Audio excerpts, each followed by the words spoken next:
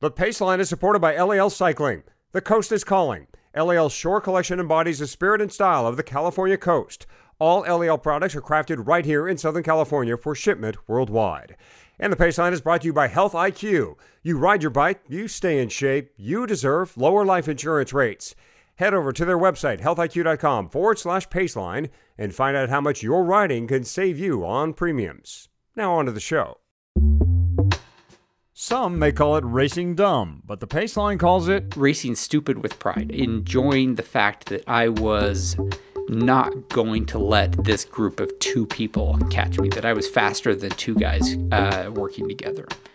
Smart racing tactics? Absolutely not.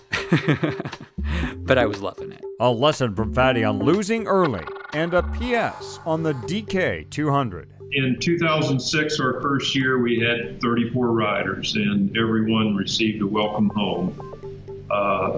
We had over 2,000 riders. Everyone received a welcome home. As we just feel it's the right thing to do.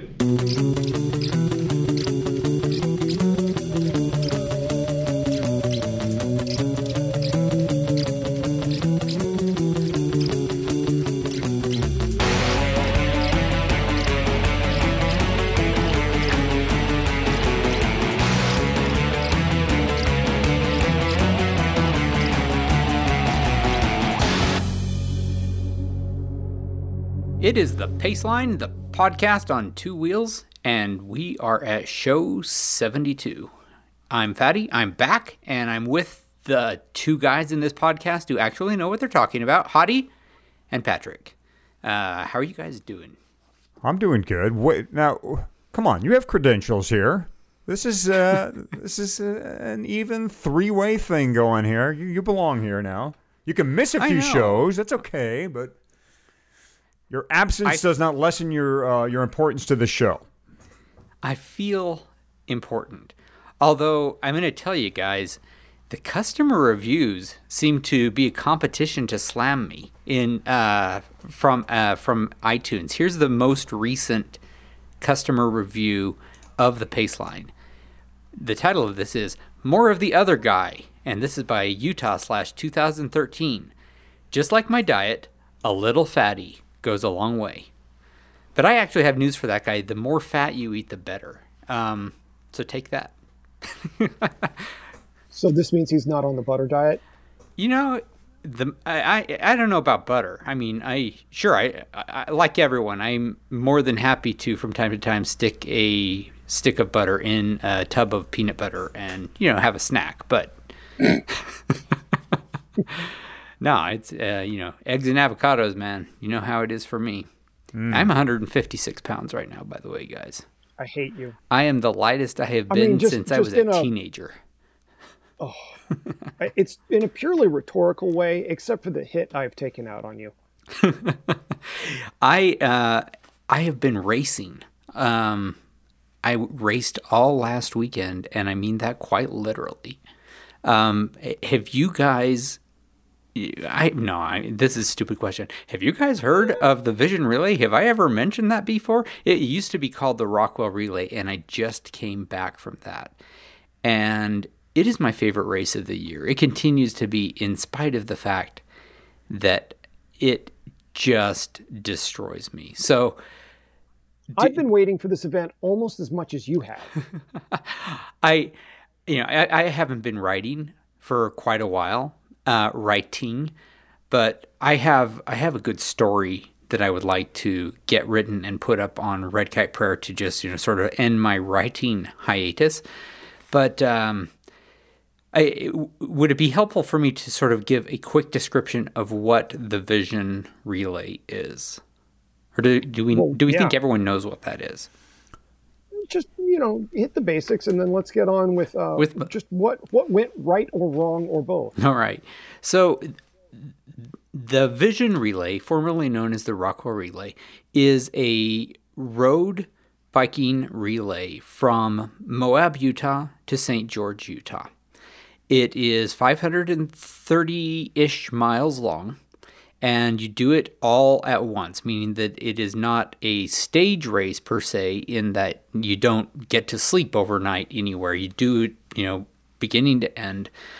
So between 24 and 36 hours is how long it takes most people. And when you are not racing your leg of the race, each leg of which is around 40 to 55 miles long, just depending on the leg distance, then you are in the team vehicle crewing for whoever is racing. So you get an opportunity to do everything that is awesome about racing. As far as I'm concerned, you are racing, and then you are recovering and spectating, and then you are driving, and then you are crewing and getting mix and food ready for whoever is out there, and then you're racing again. Everyone races 3 times, depending on which team member you are, 1, 2, 3, or 4.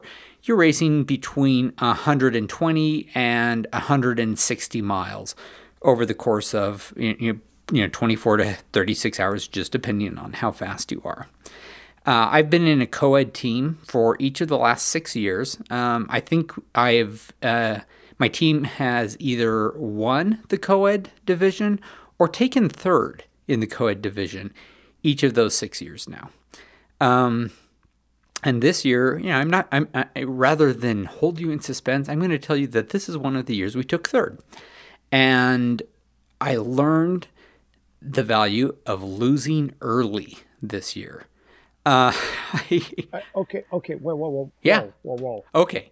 Back up. You can't really lose until the event is over. I mean, because that's the admonition that coaches always give their athletes, is not to give up. Don't ever give up. Race until the end, because you never really know what's going to happen. And so, how do you lose early? So when there is a fierce headwind coming at you for 30 hours, you can lose in 5 seconds. It is almost truly that easy. So in our first leg, we have a fast kid, about 23 years old, actually broke away and was leading the entire race, including all the men's teams, just out there, just killing it. He's a lightweight kid, though, and when the climbing ended toward the end of the leg, he got pulled back in, so he finishes more or less with the bunch. Our first woman goes out, and she is with the bunch, and she is doing great. She's new to racing, and a 5-second gap opens up, and suddenly it is her versus this pack of 5 people, and a fierce headwind, and 15 minutes opens up in the next 2 hours. Just boom. It is, she never had a prayer, as strong as she is, of staying with that group of 5, 2 women and 3 guys against her. So by the time I went out, I was alone as well. It was the fast people, us, and then the rest of the pack. And that gap, imagine this slinky just stretching out over the course of 24 to 30 hours, getting longer and longer. The pack ahead in the front, then us, and then this other group. And I kind of, it's in a way, that 5 seconds, in a way, that was the game for us. And I had the best time I have ever had in this race. Things are stressful at home right now. And when I race, I tend to put a lot of pressure on myself.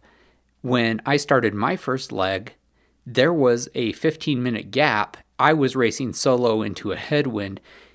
I had no pressure whatsoever. I knew I wasn't going to catch that group. And so, I put my head down and I PR'd my section. I've done that section before in spite of the headwind. And I kept my heart rate between 158 and 168 for about an hour and a half. And wow. I put down a time that I am super proud of. But it didn't matter. Those guys still put more time on me. I think they put another 10 minutes on me. And if I would have sat up, there were people who were probably 15 minutes behind me. Actually, there were a couple of guys who were just a minute behind me. I just was racing dumb, and I was taking pride in racing dumb. If I would have sat up, maybe I could have worked with those guys. But I was hell-bent on a time trial, and I was actually kind of racing stupid with pride, enjoying the fact that I was not going to let this group of 2 people catch me, that I was faster than 2 guys working together. Smart racing tactics? Absolutely not. But I was loving it. Isn't the point of the race to time trial a thing? No. The point, you can absolutely work together and should work together. I was not I was not living the spirit of any particular rule. I was truly racing dumb. I just wanted to see if I could, if I could outrace these 2 guys. So I have no defense other than sometimes it's kind of fun to race dumb. Mm-hmm. So do all the teams start together? Is it a mass start? There are a couple of waves. There is a non-competitive division for this race where if you want to just go out and have fun and maybe even not necessarily ride every leg of the race, you start at about 7 a.m. You start at 7 a.m. And you begin then. The competitive division starts at 9 a.m., 2 hours later. And yes, that is a mass start. And that actually included this year a team where the third person was none other but Dave Zabriskie. Oops.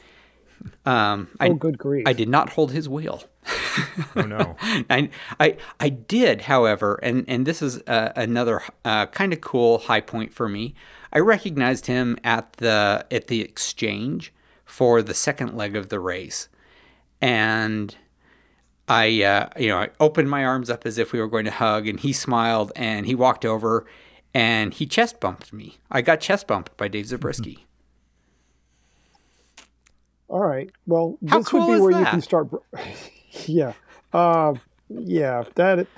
That's pretty cool.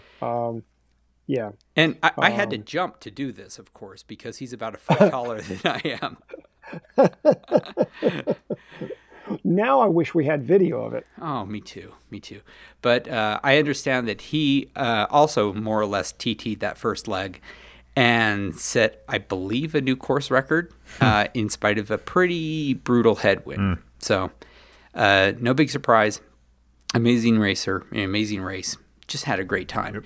Yep.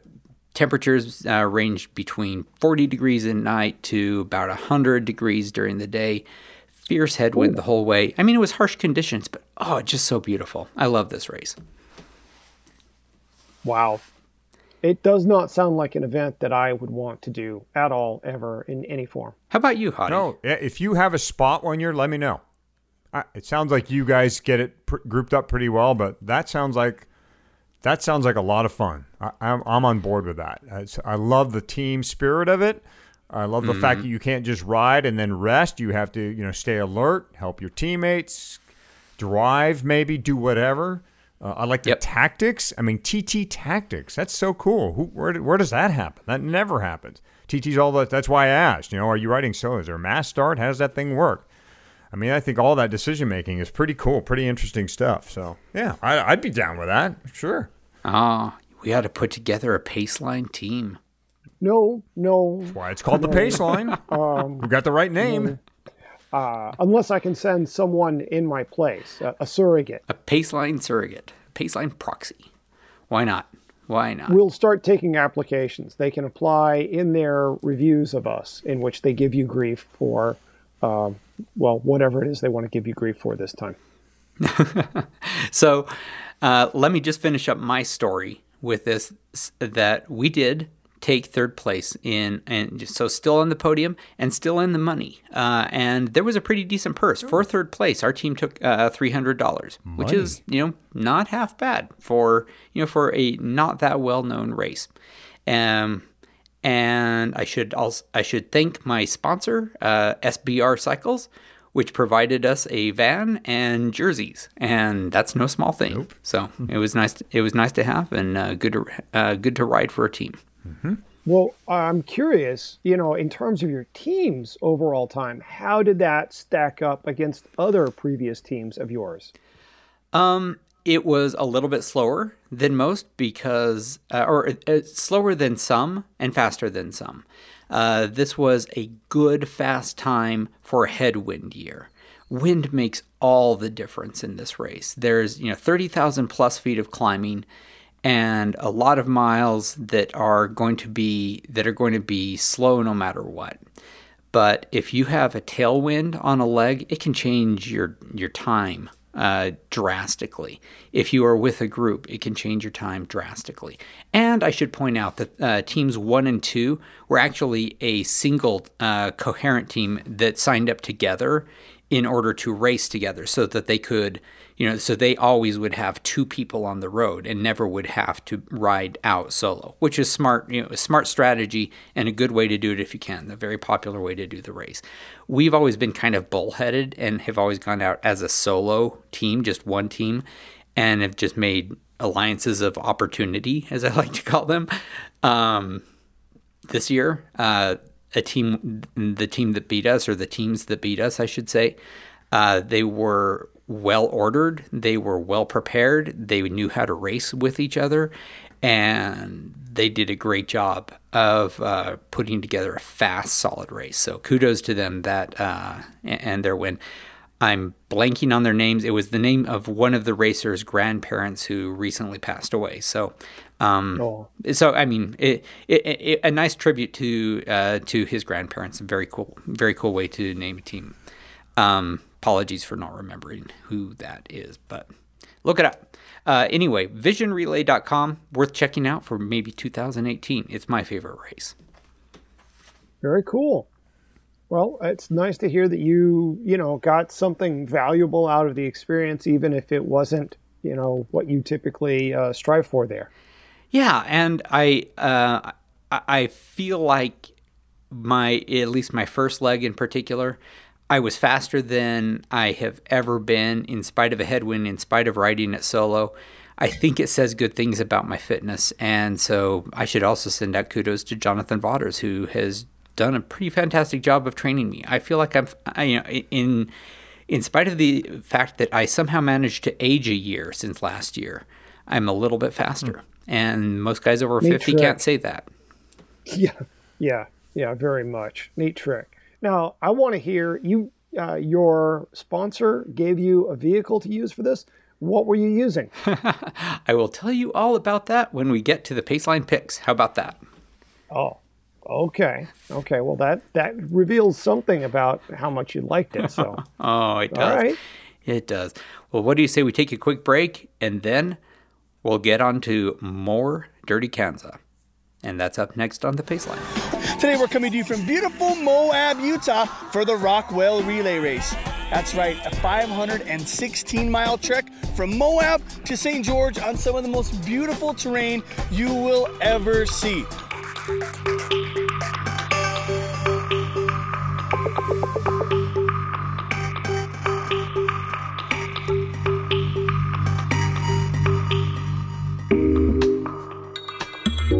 We've been talking about Health IQ and how they are helping people to source better rates on life insurance. Recently, they updated their site with new insurers and the ability to serve more people. They've got special rates for cyclists, of course, and runners and triathletes, but also vegans and other health-conscious people now. We've mentioned they have quizzes, and these aren't just for fun. If you score elite on a quiz for a specific lifestyle, that can earn you a further discount on your life insurance. They've also replaced BMI with waist to hip ratio, which is a far better predictor of cardiovascular disease when it comes to athletes. Additionally, they replaced the LDL to HDL ratio with triglyceride to HDL ratio for people on low carb or paleo diets, because that's a better predictor of cholesterol health. Amazingly, they will not take into account one incidence in a family history if you are otherwise healthy. It's like a get out of jail card. In other words, If one person in your family has had cancer or diabetes, they won't ding you for it. Finally, they can also get better rates for those with runner's heart or hypertension. Check them out at healthiq.com/Paceline.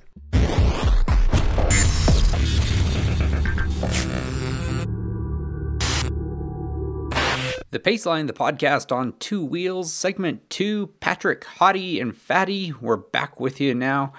And I understand that you might have done a little bit of racing on the dirt roads while I was away, Patrick. Well, I rode as hard as I could. I wouldn't call it racing. The half pint at Dirty Cans, the 100-mile event, is considered a ride. The race is the 200. I didn't do the 200, so technically I was not racing. I'm okay with that. I am, however, somewhat amazed to note that I would now like to race that event. How we got to that point, I just don't even know. So maybe next year. And, Yeah. you know, that is a race that used to hold so little interest to me, and just hearing so many people say such good things about it. Just the amazing goodwill that seems to circle around that event, maybe the best advertisement it could ever have. So Absolutely. I understand you talked with the organizers? Yeah. So after having experienced the event and, barely getting to see those guys while I was there, they were both so busy.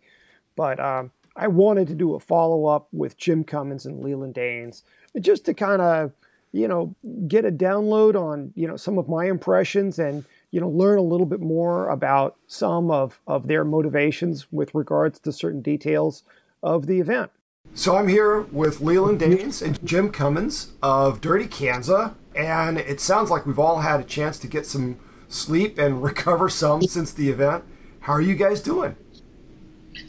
Well, yeah, trying to get rested up. It's an endurance event for Jim and I as well, and all involved in putting it on. Yeah, I always figure it's a 2-week recovery process with trying to catch up on sleep and just trying to get everything picked up and cleaned up and washed and dried and put away.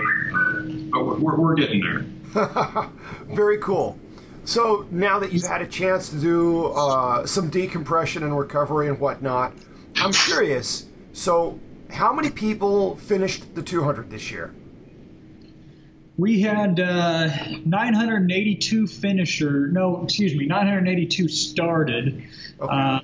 and 85% of that finished. Okay.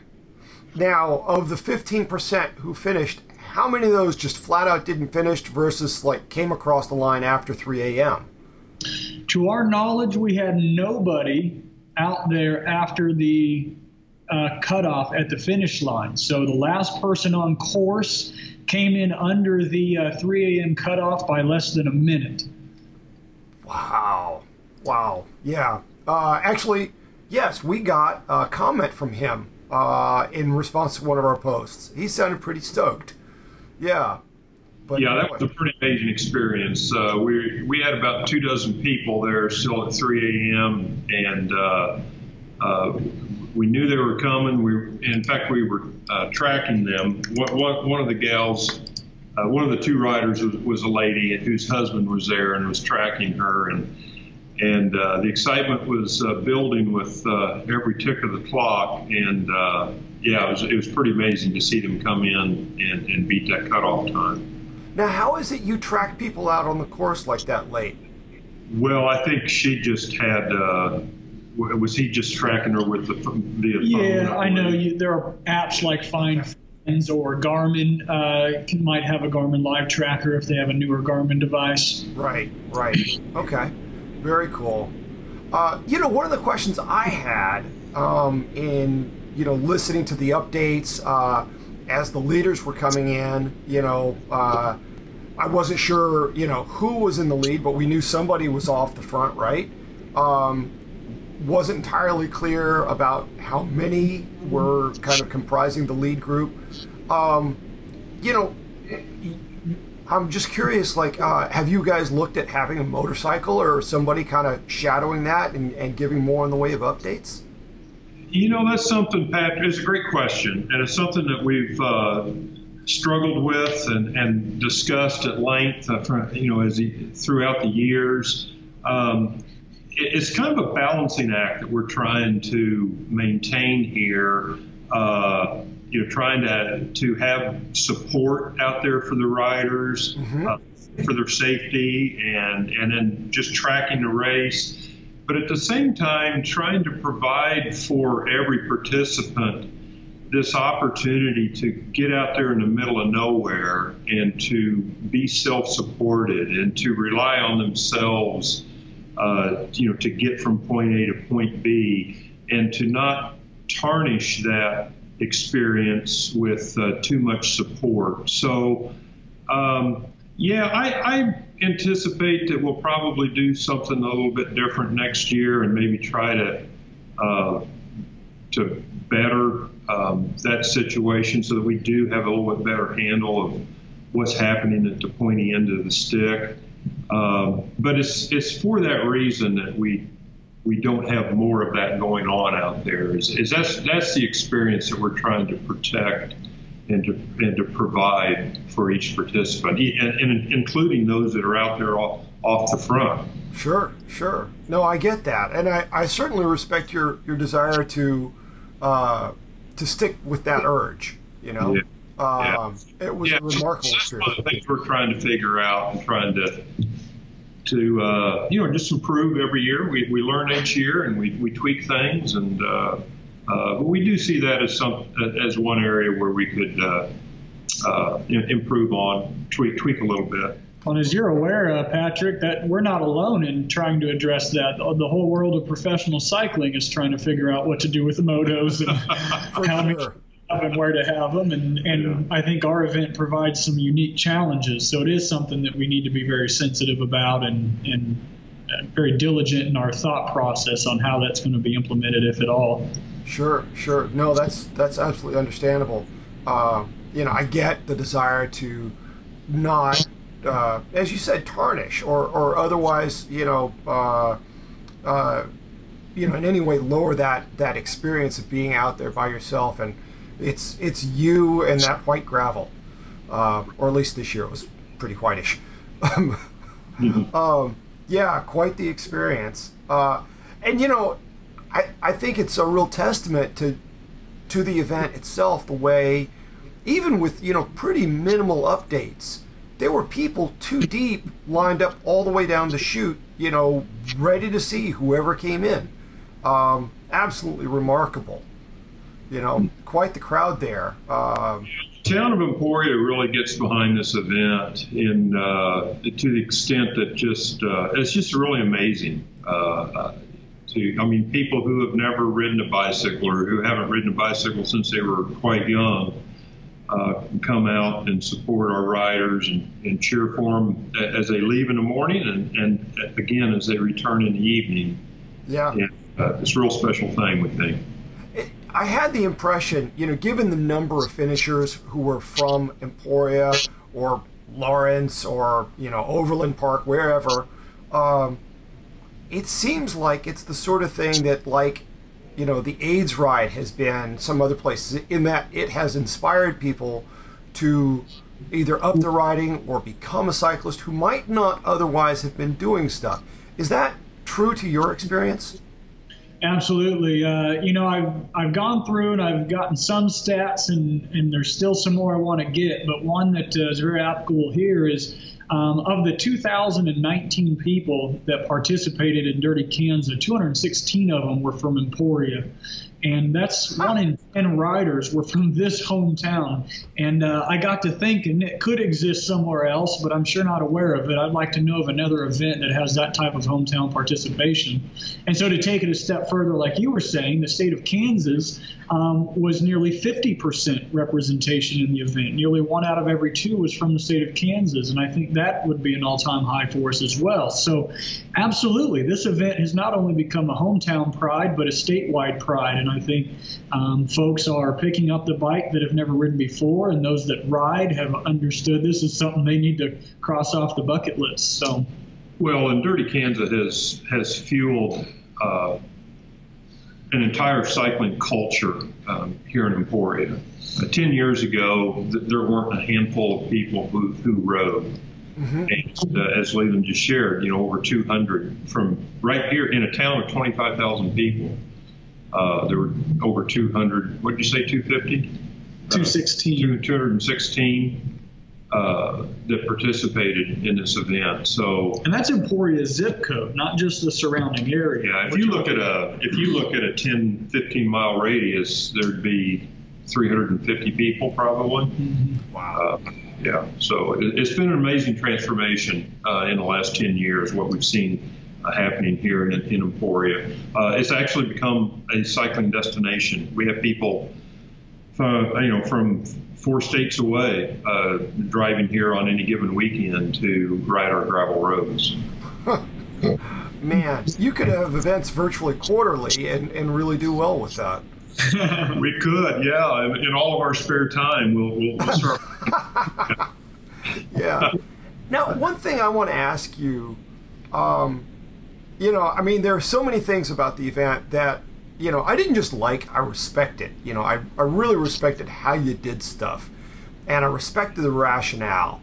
All that said, the thing that most blew me away was, I get down the finishing chute, I slam on my brakes because I was in a full sprint, and I look up, and who's there but you, Jim? And you guys were out there the entire day, shaking hands, giving hugs, greeting people as they finished. There are a whole lot of really fine cycling events out there. I've done a bunch of them. I've done events that, I absolutely need to do again. I've never done an event in my life where the organizer was standing there to greet me and welcome me home. What the hell? It's not just that you do it, but that it takes so long. It's such a big piece of the day, when I'm sure there are other demands on you guys. So how long have you been doing that, and what was it that made you go, I'm going to be there to greet everybody? In 2006, our first year, we had 34 riders, and everyone received a welcome home. We had over 2,000 riders. Everyone received a welcome home. We just feel it's the right thing to do.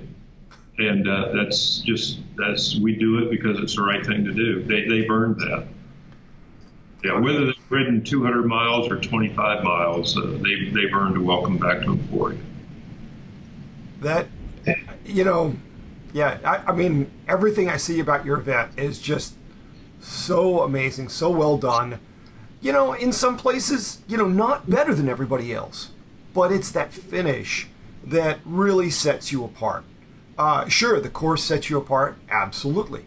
But the thing that I just can't get out of my head, and the thing I keep talking to everybody about, people ask me, well, what was the surface like? Was it really that much slower? I was like, dude, they were there to greet everybody when I got home. And it's funny because I realize I'm talking about this thing and people don't appreciate it the way I do because they haven't experienced it.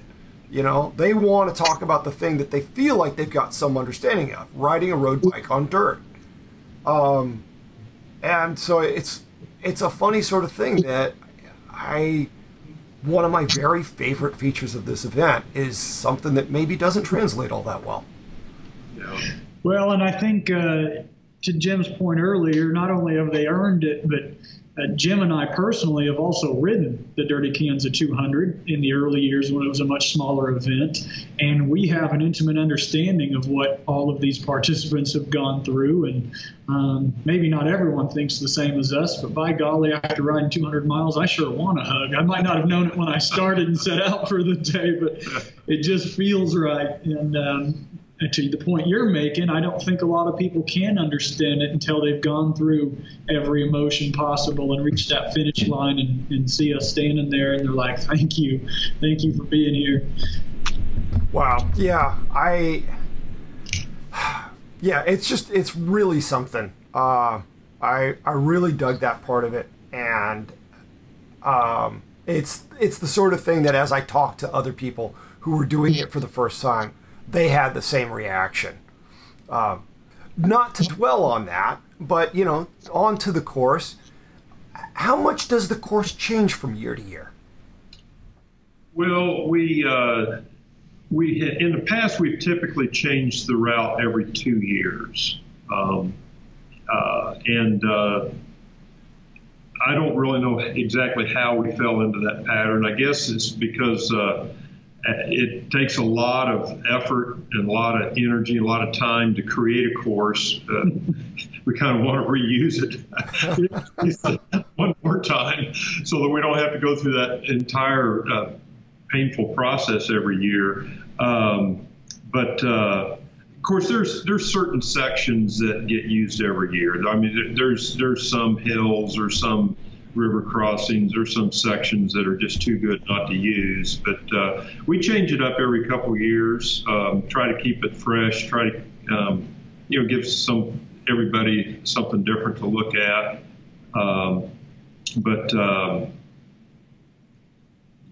Yeah, in the early years, it was the second year, I think, was born somewhat out of redemption. Right. The finish rates historically were much lower than what we saw this year. And, if you look at the inverse, we had an 85% finish, 15 not. Well, one year we had a 19% finish rate, so it was nearly the opposite. And so that second year we heard a lot of people saying, well, gosh, I want another crack at that. I want another crack at that course that we just did. And so then it kind of fell into this 2-year pattern. I don't think we can say today what the future holds, but I don't suspect we'll continue to see a 2-year pattern forever. I think we're getting more dialed in the routes that we develop, and logistically speaking, as the event is much larger, some routes simply don't work because of logistical reasons. So what the pattern will be, I don't think we know, but to Jim's point, you'll always see some similar features out there that can't be missed. Sure. Just absolutely remarkable. There are a whole lot of events I've done where it's like, okay, cool, I've done that. What am I doing next year? And currently next year is like, oh, I really hope this doesn't conflict with Wente again. Missing a local mountain bike race here killed me, but at the same time, it was like, oh, I'm doing this amazing thing. Oh, I really need to be cloned. If not next year, I'm definitely going to be back. I don't, who knows what my neck will say about this, but discomfort aside, I need to feel that feeling of finishing the 200. And it's a real point of curiosity for me whether or not I could get in before nightfall. Well, we'd love to have you back, and we'd love to give you that hug at the finish line. And thank you guys for such a wonderful experience. You've certainly made a believer out of me. You've got something very special. Thank you. Well, we appreciate that, Patrick. Leland, Jim, thanks so much for the time. Thank you. I think my favorite part of the interview and in talking with them came from when Jim said, of greeting everyone at the finish, that it just seemed like the right thing to do. I think that speaks to the character, not just of the event, but of the town as well. And, for everything everybody says about the Flint Hills and, how great those roads are, how wonderful the event is, the fact that they're there at the finish to greet everybody was just really mind-blowing to me. I just can't get over it. It's to the degree that there are aspects of that event that would cause me to recommend it to other people. That really is one of the things. There's something very special about finishing that event. I've finished plenty of hard events, but to have the organizers there ready to shake your hand or give you a hug, and they hand you your finisher's glass, it really puts a nice exclamation point at the end of the event. And it's just, there's something about it now that's just in my blood, and I really do want to go back and do the 200. Yeah, the guy who doesn't want to do any events over 100 miles now wants to go do 200. Go figure. Sounds like you're a fan. Hadi, how about you? Is this on your bucket list? Well, it's not only because it's really out of my, it's my benchmark, my threshold for time on the bike really runs out about 6 or 7 hours. That's when I start getting I start losing interest a little bit. So it's beyond that, but I'm so intrigued. After hearing Patrick and the interviews, and I've independently gone and watched. I mean, Jim and Leland, they have a little video podcast too that's fun to watch and check out, and I do that once in a while. I'm really intrigued by the terrain there, the conditions, the preparation, so and the spirit, like you said, Patrick, the spirit of that community, like Leadville, just seems like such a draw. So there's part of me that's going, maybe I should check it out one day. You and me both. Yeah. Well, there's a video last year that Salsa Cycles produced called I Ride for Her, and it focused on the 2015 edition of the race, and interviews a bunch of finishers, and covers Yuri Oswald's win, and I defy anyone to get through that video without tears. It's really powerful and moving, and so we've actually posted that on our KP. Yep, second that motion. Definitely gave me some chills knowing Yuri and his wonderful wife Vanessa a little bit at least. That was quite a tribute, and yeah, makes you think real positive things about that race. What do you say we shift on to the news and maybe something a tad less positive? I wonder if there is a cyclist in the whole universe who has not seen that crit crash video. Hottie, you've seen it, right? I've watched it a number of times because I know at least one of the riders who was involved, John Walsh, super rider here locally in the South Bay. Patrick is very familiar with him too. We all know him. We all love him. Good guy. He's had his ups and downs over life. He'll openly admit that to you. He's battled his own demons, but has always turned to the bike and always been, around to help others. Unfortunately, over the weekend, we have the state crit championship in June. First of all, it's in Southern California. You figure, no brainer, right? We're going to have dry conditions. No, it started raining in June in Southern California. So they had a wet state crit down in an area called Ladera Ranch, which is Orange County, Southern Orange County. And John was entered in the 45-plus race. And early on in that race, we're not talking about a battle for the sprint here, the last 100 meters or anything. There was a crash, and John was involved.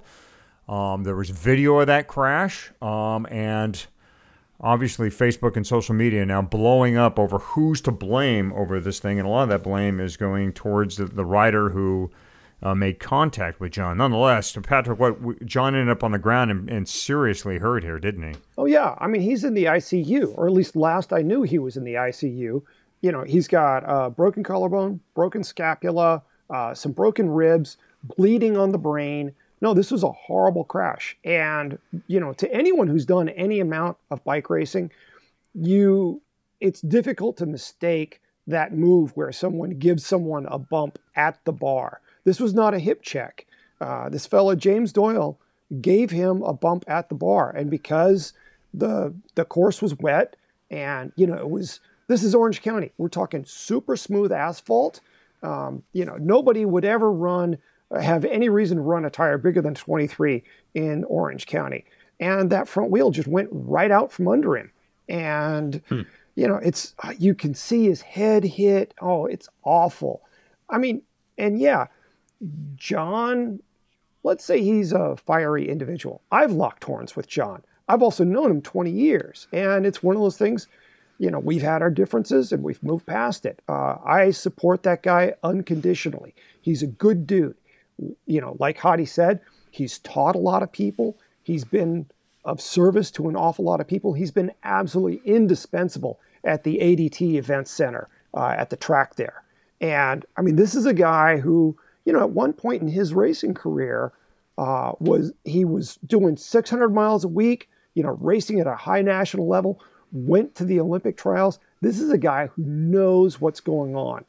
And when some people wanted to defend Doyle and say that Walsh took him into the curb, no, this guy was riding up the gutter, and if Walsh wants to put someone in the curb, you'll know it. Yeah. And the reason everyone knows a really tragic thing. There's a GoFundMe that's been set up for John's medical expenses. And for anyone out there listening who's ever known John, I certainly encourage you, request, implore that you think about giving him a little something. He's a good dude, and I'm really saddened by this. Yeah, the reason everyone... So are there any consequences for Doyle? Word is that USAC is not planning to take any action. There are an awful lot of people who are talking about a civil suit, and that certainly makes sense. I mean, the fact that there's good video evidence of what went down, I think he ought to be concerned for his future. And, this is a guy who has a reputation in Southern California for being a hothead. There's a story of him taking out a junior deliberately and having exceptionally rude things to say to people, not just in races, but also on training rides. The team that Hadi and I used to be members of, Big Orange, we had one rule. There's only one rule. Don't be a male anatomical member. And he violated... By which you mean dick, right? Yeah. Not to put too fine a point on it. And he managed to violate that one rule badly enough that they kicked him off the team. Guys don't get kicked off this team. They're coached into learning the ways of the peloton, and it's one of the reasons that I wanted to found that team. And they're doing a great job these days. And, to get kicked off that team, oh my gosh, it takes a lot. Wow. So let's go ahead and leave that there. Be interesting to see where that goes from here. One final shout out. Just, anybody Sure. who's in contact with John, wish him our best. Mm-hmm. Amen. Amen Get to better, that John. for sure. Let's head over to Oregon. Oregon. I understand that they are considering taxing bike sales, and this from a state that does not have sales tax. That's right. Oregon might be the first state to introduce a specific tax on new bicycles if a massive transportation bill is passed. Within the 298 pages of recommendations for improving Oregon's roads and revenues is a mention of a 3 to 5% tax on sales of new bicycles, which would be implemented next year. The tax could bring about $500 million in revenue to the state in 2018. Oregon to be the only state to have a new bike sale tax. It currently has no sales tax in the state of Oregon, so you can see why they might be digging for revenue anywhere. The tax would only apply to adult bikes costing more than $500. But for the owners of small bike shops, that tax could mean the difference between someone buying a performance bike or opting for a cheaper model. The bill, or at least this part of the bill, was written by Senator Lee Beyer, a Democrat from Springfield, Oregon. He serves on the Joint Committee on Transportation and Preservation. He said this. He felt that the bicycles ought to contribute, bicycles or bicyclists and their wallets, I guess, ought to contribute to the system. Bicycle owners ought to contribute to the entire system, irrespective of the fact that most of them also own a car. That's according to Senator Beyer. So a tax in a state that has no sales tax on the sale of new bikes, over $500 in Oregon. I guess the idea is the money would be funneled back to transportation infrastructure. And guys, if you felt this before, I have, at least in Southern California, that there's a lot of this that, you cyclists, you run around, but you don't, and you use our roads and you run our stop signs, but you don't pay for anything here. And all you do is ask for bike lanes and ask for this. I mean, there's that sentiment out there. I'm just surprised it would come out of the state of Oregon, if that's indeed what the motivation behind this bill. Yeah, that is one thing that I honestly just don't understand. Are there people who think that as cyclists we just otherwise aren't paying taxes? I'm not going to, this is such an old and tired argument that it's not even worth rehashing. But if that tax were specifically pinned on creating additional bicycle-specific infrastructure, better bike lanes, more bike lanes, dividers between roads and bike lanes, I would say tax away. Yeah. If it is, we're taxing you because you are not buying, or you are not paying your fair share of the roads, I think it's a pretty old argument that doesn't stand up in any measure. So, yeah, I've had enough of it. And they have to earmark the bill. That's what they have to do. Or pull it out, Yeah. pull this language out and make it a separate bill. And then make sure that money goes right to bicycle infrastructure. But I think lumping it into a larger transportation bill, Patrick, I think legislatively that is trouble.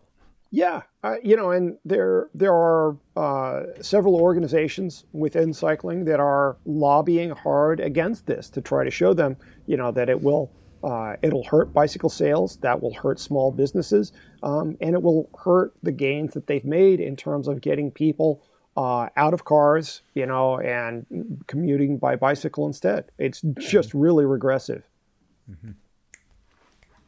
All right. And then one last piece of news. And Patrick, I understand that the former head of the UCI has passed. Yeah, Hein Verbruggen. He was 75. I didn't know this, but he had leukemia, and he passed away late on Tuesday. He was president of the UCI from 91 to 2005.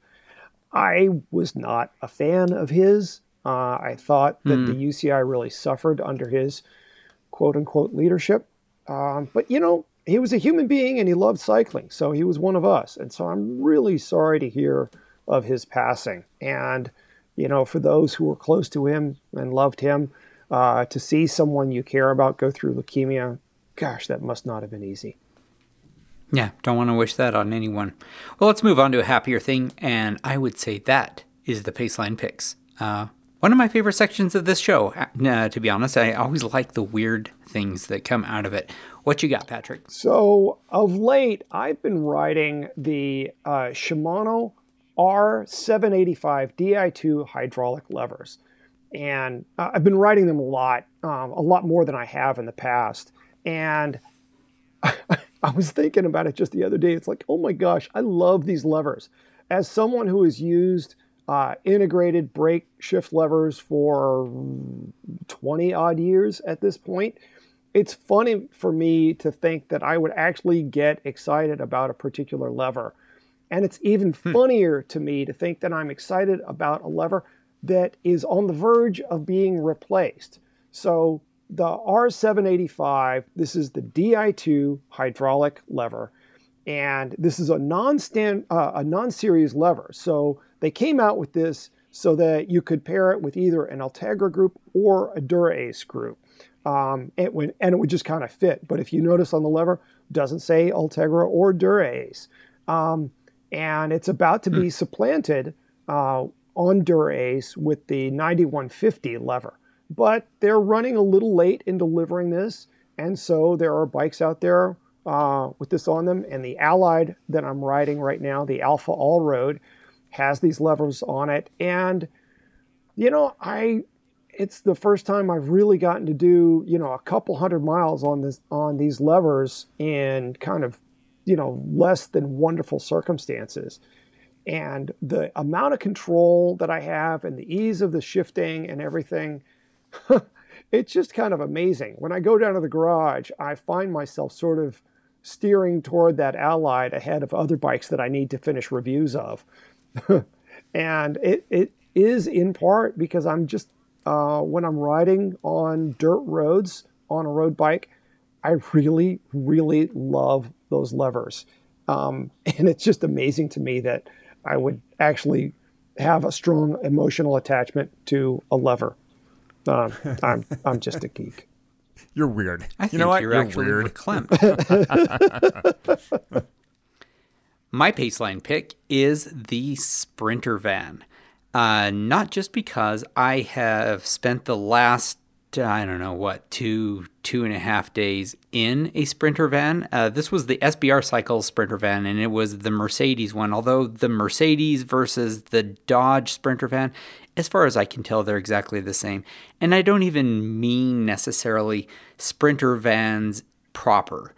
Nissan, Ford, they have big cargo vans.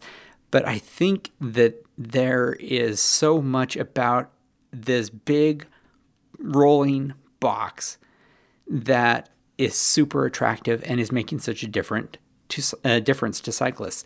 Without Sprinter vans, would there be this the mobile bike shop craze that has happened in the mobile bike service that has recently happened? Would you see so many companies with these setups where they can hold a huge number of bikes and all the equipment?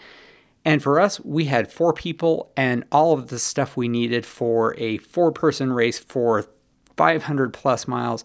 And with a Kuat rack off the back, we were just golden. They're not aero, but they get good gas mileage. They're not super fast, but they are fast enough for the freeway.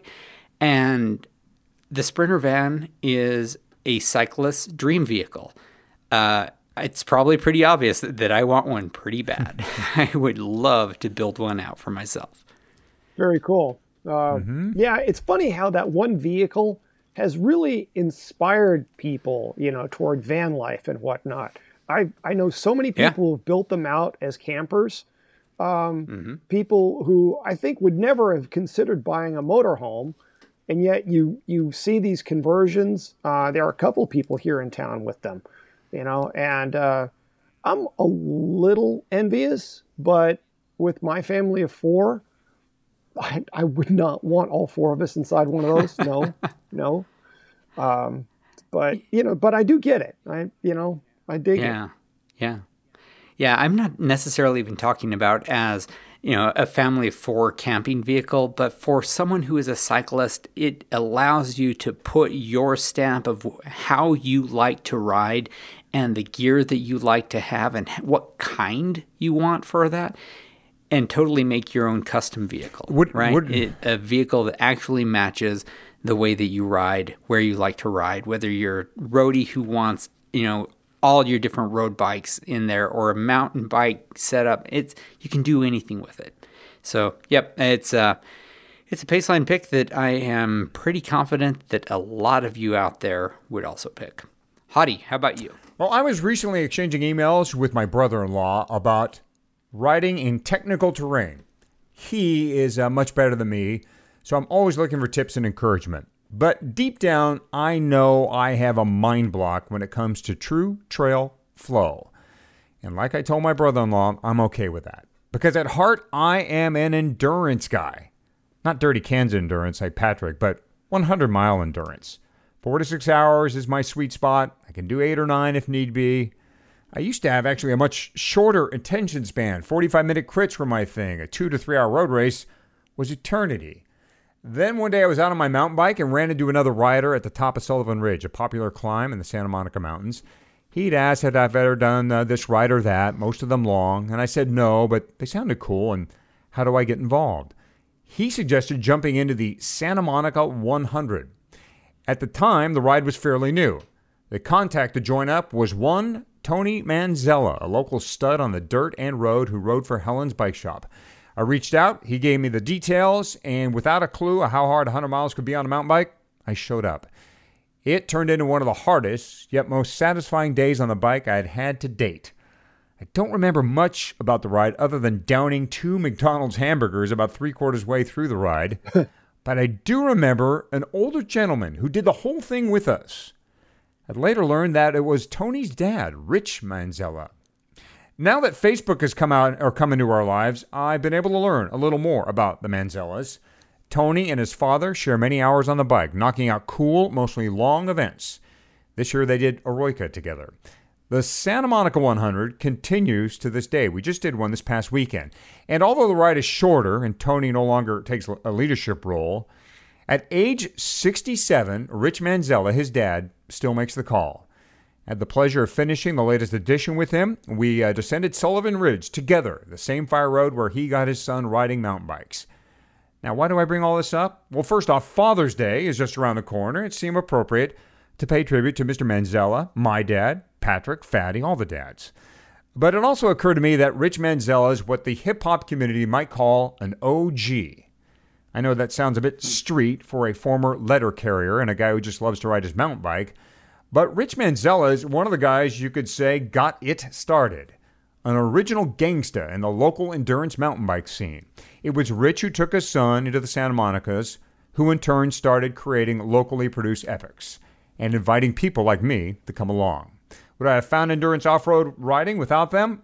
Probably, but I'm glad it worked out the way it did. So my Paceline pick goes to all the dads and all the original long-distance mountain bike gangstas.